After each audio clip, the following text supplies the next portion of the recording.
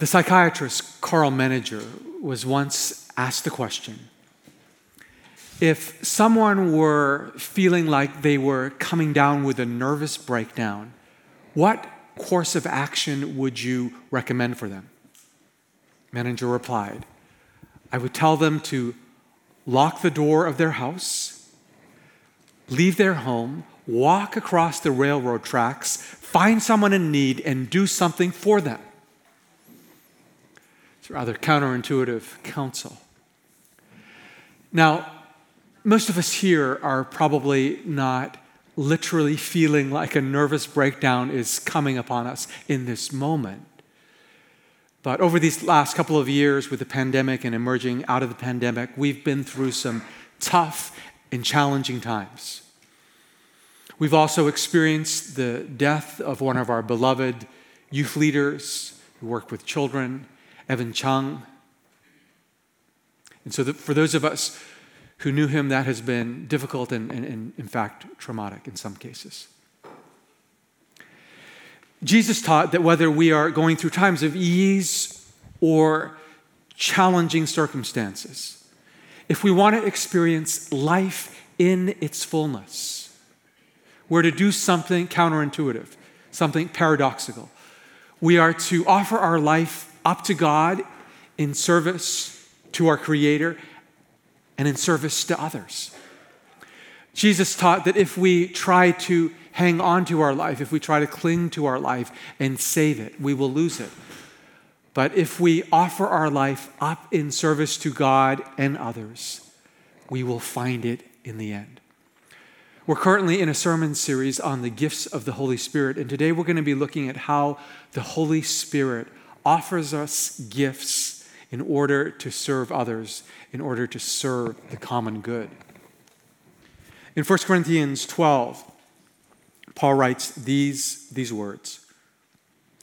Now about the gifts of the Spirit, brothers and sisters, I do not want you to be uninformed. And then in verses 4 to 7, he writes, there are different kinds of gifts, but the same Spirit distributes them. There are different kinds of service, but the same Lord. There are different kinds of working, but in all of them and in every one, it is the same God at work. Now to each one, the manifestation or the gift of the Spirit is given for the common good. Let's pray. Holy Spirit, you who bestow gifts upon us, may you also open up our understanding so that we may know what our gifts are and use them to serve others, the common good, and to bring you, our Creator, glory. And it's in Christ's name we pray. Amen. Now, when we were physically born, we were given certain physical or natural talents. We had certain potential that we obviously weren't aware of at our birth. Potential to cultivate our minds, our artistic and athletic abilities, our leadership, and so on. When we were born spiritually, to use the language of the Bible, to use the language of John chapter 3, when we were born from above or born again or born of the Spirit, we were given certain spiritual talents or spiritual gifts. At some point after our spiritual rebirth, after becoming daughters and sons of God, we may also receive other gifts as well. Gordon Fee, the New Testament scholar who for many years taught at nearby Regent College, points out that spiritual gifts in the Bible simply refer to gifts from the Spirit, from the Holy Spirit. And not all the gifts are seemingly very, quote, spiritual. So, for example, in 1 Corinthians 12:28, Paul writes about the gift of helps, which is an important gift that makes a real difference in the lives of others. I don't know if the guys that John B. was talking about, Tommy and Hubert, have the gift of helps or not, but they're certainly helping to transport furniture from one place in Vancouver to the home of a newcomer, the home of a refugee. That makes a big difference, obviously. But not all of the spiritual gifts are seemingly, quote, spiritual, but they are gifts from the Spirit. They matter and they make a difference. Now, in passages like the one we've been reading from, 1 Corinthians 12, and also in Romans 12, and in Ephesians 4, and 1 Peter 4, we're given some examples of spiritual gifts. None of these lists individually or even taken together are exhaustive. Biblical scholars believe that there are more gifts from the Spirit, more spiritual gifts, than the ones that are featured in these passages of Scripture. But let me offer some examples of spiritual gifts. This is simply a sampling of a sample of a sample. But it might be helpful to just hear about what some of these are. So, for example, in 1 Corinthians 12:8, Paul writes, "To one is given through the Spirit a message or a gift of wisdom." Wisdom is the ability to apply insight from the Holy Spirit to a particular situation. Now, I may be displaying some bias here, but I believe that my own mother had this spiritual gift of wisdom. When my siblings or I would go through a difficult or a disappointing situation, my mom would say things like, or would ask things like, "What difference will this make 10 years from now? And what difference," yes, maybe your mother asked the same, "what difference will this make in eternity?" The spiritual gift of wisdom is about something more than, say, IQ. It's something different than street smarts. The spiritual gift of wisdom is about applying the eternal perspective of God to a given situation. Let's get another gift in the text. We read that to another is given a message of knowledge or the gift of knowledge by means of the same Spirit. Now, some people believe that the spiritual gift of knowledge is the capacity to engage in scholarship so that a person can achieve deep knowledge of a subject matter. I believe that the gift of knowledge is likely knowledge a person receives directly from God, not from a human source. So, for example, not long ago, someone in our faith community was praying, and this person approached me, a woman in our community, and said, "I sense this is going on with you." And without any access to a human source of information, was able to name a burden that I was carrying, a weight that I was carrying, and then said, "I sense God is saying that I am with you in this, that I'll be here for you." And so I felt really encouraged that God had seemingly given this woman a word of knowledge about me and my situation, and an assurance that God would be present in that situation. The gift of knowledge, the ability to know something through a message from God that's given directly, not through a human source or channel. We read, "To another is given the gift of faith by the same Spirit." The gift of faith is the ability to experience a supernatural confidence that God will provide. Francis Chan, a brother in the faith, so to speak, who has asked us here at 10th to pray for his mission in San Francisco, I believe has this gift, this supernatural confidence that God will provide. Francis was involved in an initiative through the mission that he works with, where they were planning to host a meal for people in the San Francisco Bay Area, many of whom had fallen on tough times or were homeless. And not long before the meal was scheduled to be served, one of the organizers said, "Francis, we don't have enough food to feed everyone who's going to come." And so the leadership team began to pray for God to provide. They finished their prayer, and then Francis's phone rang, and someone said, "Hi, I'm the manager from Trader Joe's. Our freezers have just broken down. Any chance you could use some food? We need to offload some food real fast here." So they offloaded the food, and they were able to feed everyone. This happened not just once, in case you're thinking it's coincidence. It happened twice. And so some of us have this spiritual gift of faith, this supernatural confidence that God will provide. We read, to another is given gifts of healing by that one Holy Spirit. When we think of the gift of healing, maybe we imagine someone praying while laying their hands upon someone who's sick or ill in some way, and that person who's being prayed for experiencing healing. Paul likely has something like this in mind. But the gift of healing can also be manifest as a person is supernaturally able to foster emotional healing for someone, or spiritual healing, or relational healing. As most of you probably know, as I mentioned earlier, in the last 2 weeks, within the last couple of weeks, a beloved student leader among us, Evan Chung, took his life by suicide.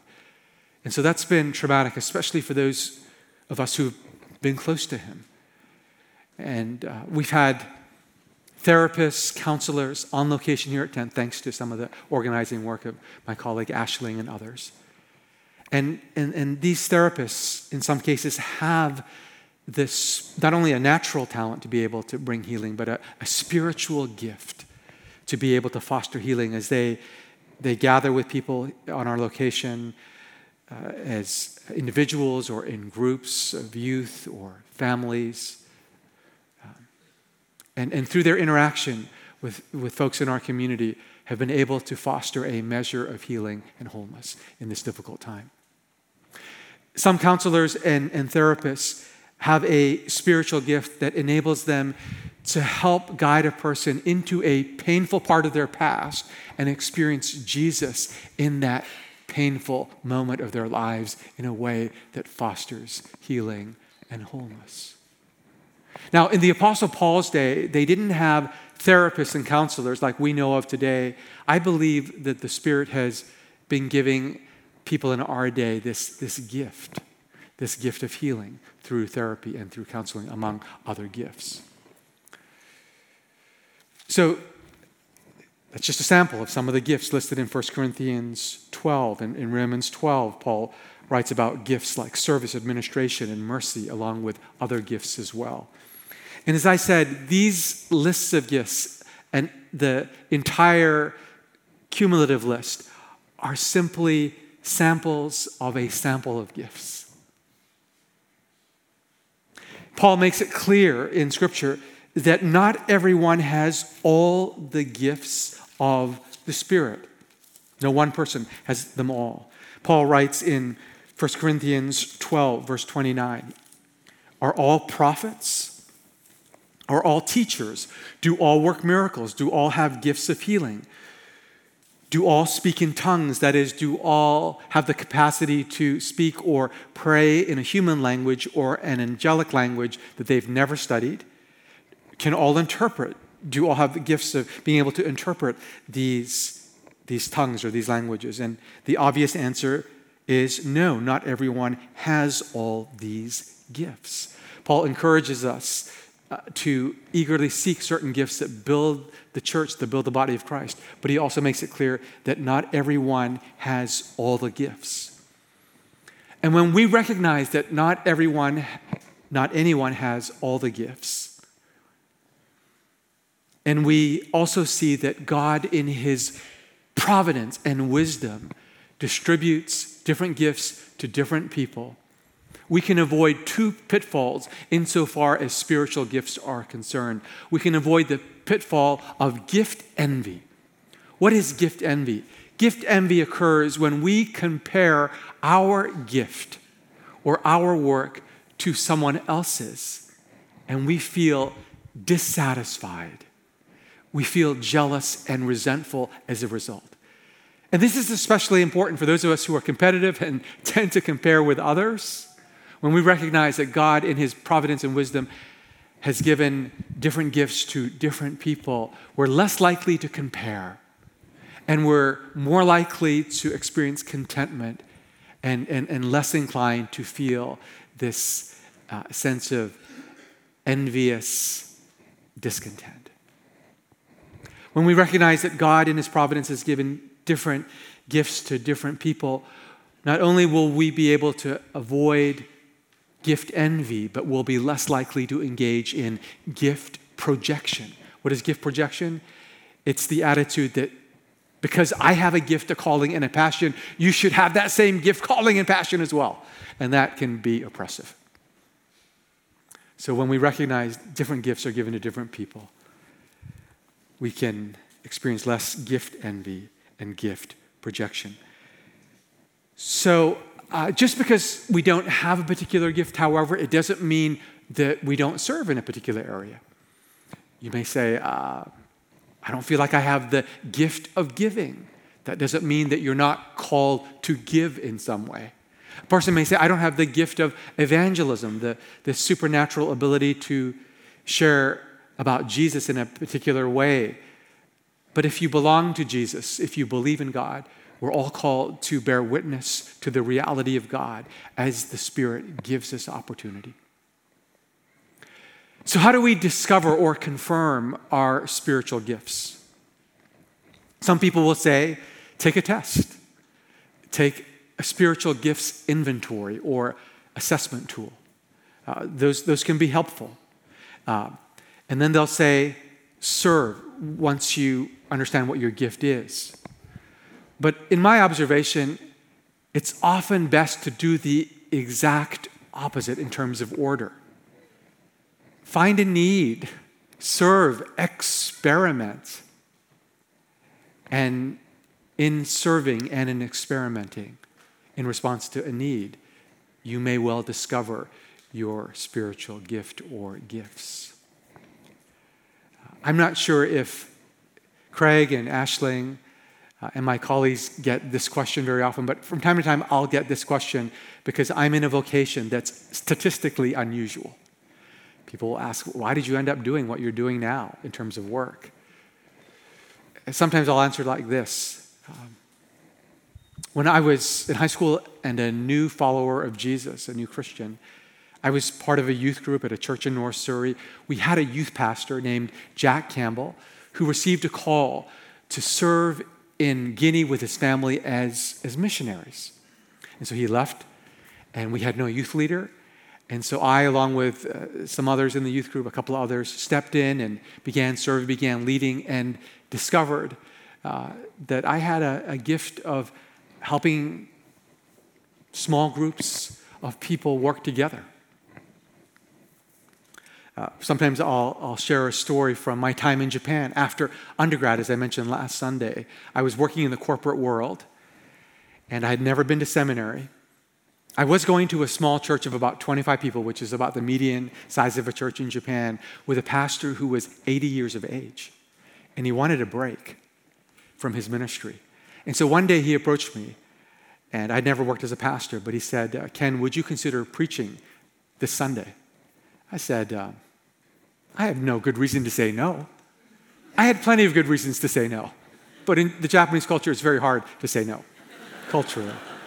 And so I said yes, and this is hard for some of you to imagine. This was in a time before internet, before ChatGPT.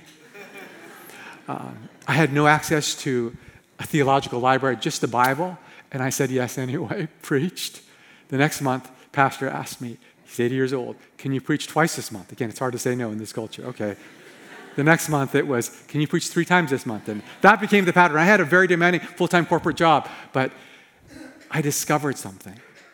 You know, someone had asked me earlier in my life, would you ever consider, working as a Christian minister, pastor? And I said, maybe, but I could never speak before people because that terrifies me. So if that is off the job description, maybe.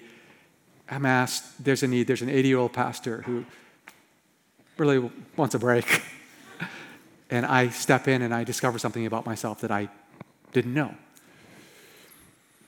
Some of you would know Howard Louie. He comes to the earlier service here at Mount Pleasant. He's really quite involved here.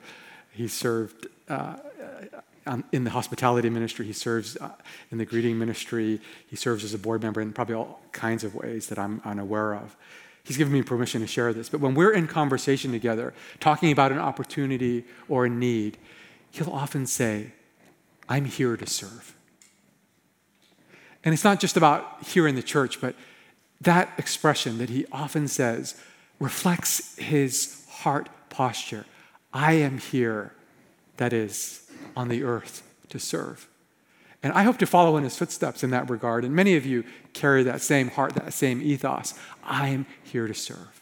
And when you have that posture, not only can you make a difference, but you can also discover or confirm the gifts from the Spirit that you've been given.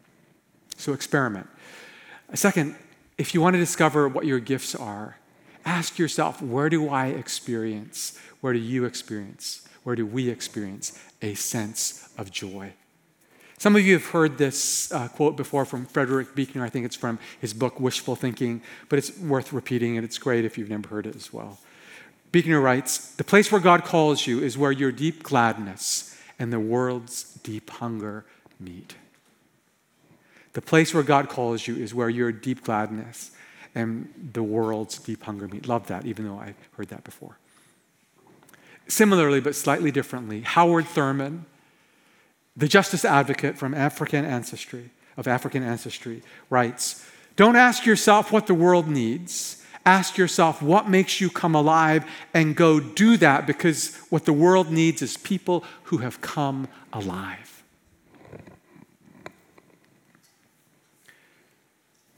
When you're operating from your gift, it doesn't mean that you don't work hard, because you'll be working hard. It doesn't mean that you won't face disappointment or even failure at times, but it does mean that as you're working from your gift, you'll have a sense of, this is what I was made for. You'll have a sense of being alive. You'll have a sense of joy. So if you want to discover your gift or confirm your gift, experiment, serve, jump in, ask yourself, where do I experience a sense of joy in life? And then third, get feedback. Get feedback from others. Seek to confirm that gift.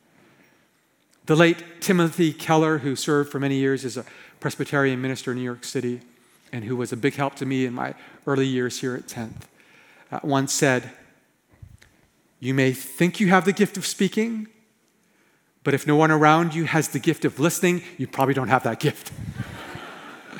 Straight talk from a New Yorker, but a nugget of wisdom.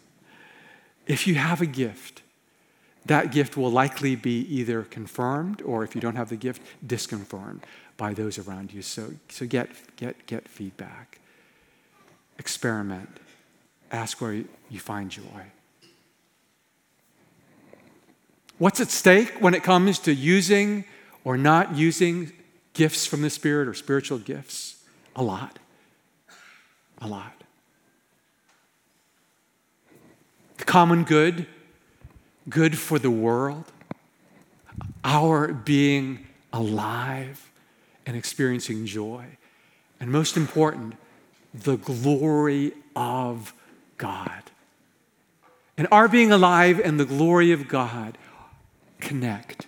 Irenaeus, the church father, famously said, "The glory of God is a human being fully alive." Andrew Solomon, who has served on the faculties of both Cornell and Columbia medical schools, has experienced deep and profound and long depression. Professor Andrew Solomon says, "The opposite of depression is not happiness. The opposite of depression is vitality." The opposite of depression is not happiness. The opposite of depression is vitality. And as we use our gifts, we experience aliveness, vitality, and we glorify God. As I've shared with some of you, some time ago, I participated in a master class on leadership that was given by Bill Clinton, the former president. And in the class, Clinton said, "I have graduated from high school. Now it's been 57 years from the time I finished high school. And so I'll soon be experiencing my 60th anniversary from my high school graduation." The former president said, I have attended every one of my high school class reunions, which occur every 5 years, except when I was president and needed to send troops into Kosovo. So I've been watching the triumphs and the tragedies of my classmates. He said, I lost 4 of my classmates during the Vietnam War to the war, including one of my closest friends. And then Clinton said this, I have observed that the most disappointed ones in my class were not the ones who tried and failed, but the ones who never tried and wished they had. The Apostle Paul, in words that are not a part of Scripture, would write to his younger friend Timothy.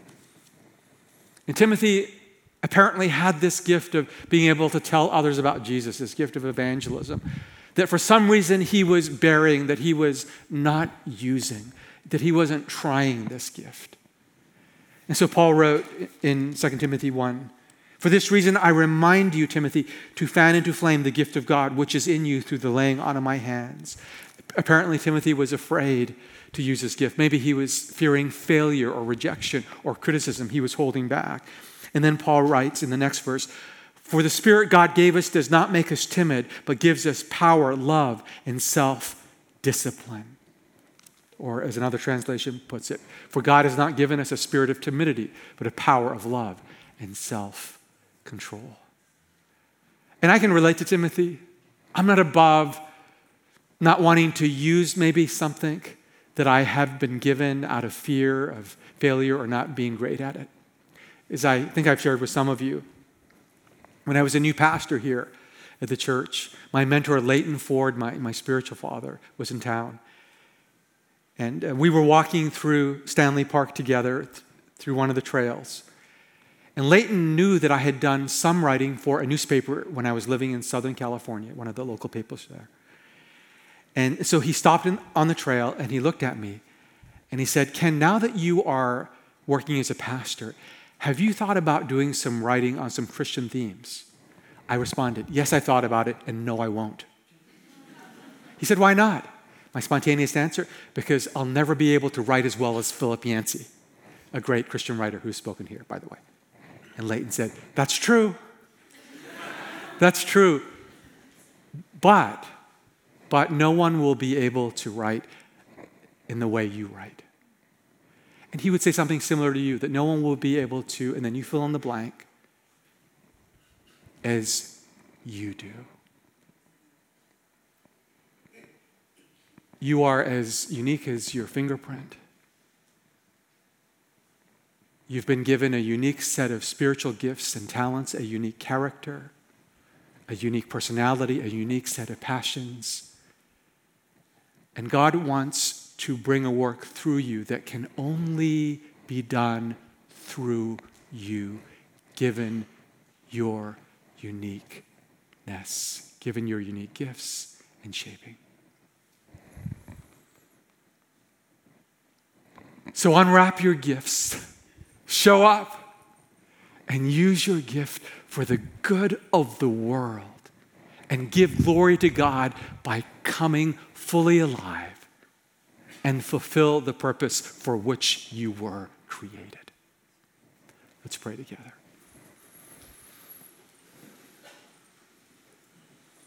In one of the passages where Paul will write about gifts, one of the chapters of the Bible, Paul begins by saying, therefore, in view of God's mercy toward you, I urge you to offer your bodies, that is your whole self, including your gifts, to God, to others, as a living sacrifice, holy and pleasing to God.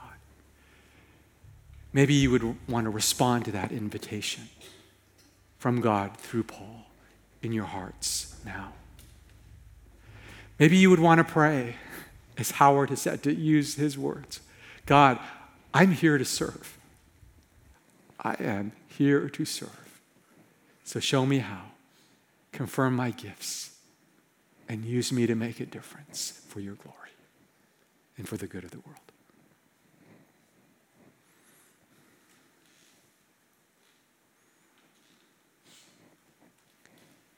And may it be so. Go across those railroad tracks and may it be so. In the name of the Father, the Son, and the Holy Spirit. Amen.